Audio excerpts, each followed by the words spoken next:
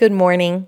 One of the challenges of motherhood is that unlike other jobs where a person receives feedback, affirmations, and even a salary, mothers do their work quietly without getting pats on the back, compliments, or feedback for a job well done. When you restrain yourself from snapping at your child, often no one knows, not even the child.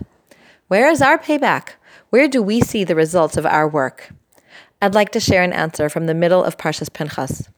The pasuk says that the daughters of Tzlafchad approached Moshe to ask for a portion of Eretz Yisrael, even though their father was dead and had no sons to inherit a portion.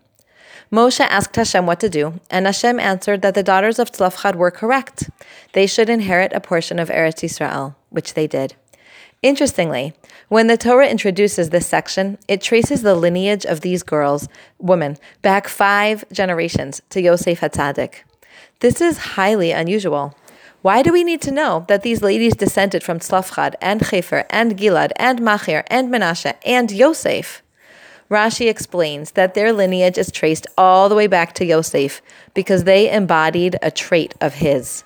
Yosef loved Eretz Yisrael to the extent that even though he was the viceroy in Egypt for most of his life, and he died many, many years before the Jewish people left Egypt, he left instructions for his coffin to be carried along with us to Eretz Yisrael.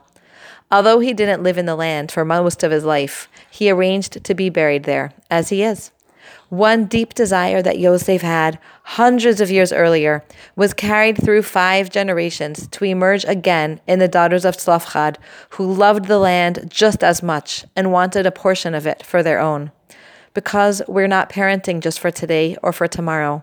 We parent our children knowing that we are building for eternity. We actually see a similar scenario at the beginning of the Parsha. Pinchas was originally not a Kohen, but his act was so powerful that it transformed not only him, but all of his descendants forever into Kohanim. Parenting is not a short-term proposition. We love, nurture, and guide our children, but we don't always see the results, and we certainly don't always see the results quickly.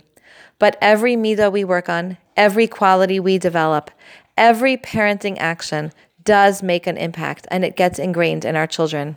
And somewhere, at some time, our children, our grandchildren, and even descendants further down will be impacted by our parenting today. Have a wonderful Shabbos.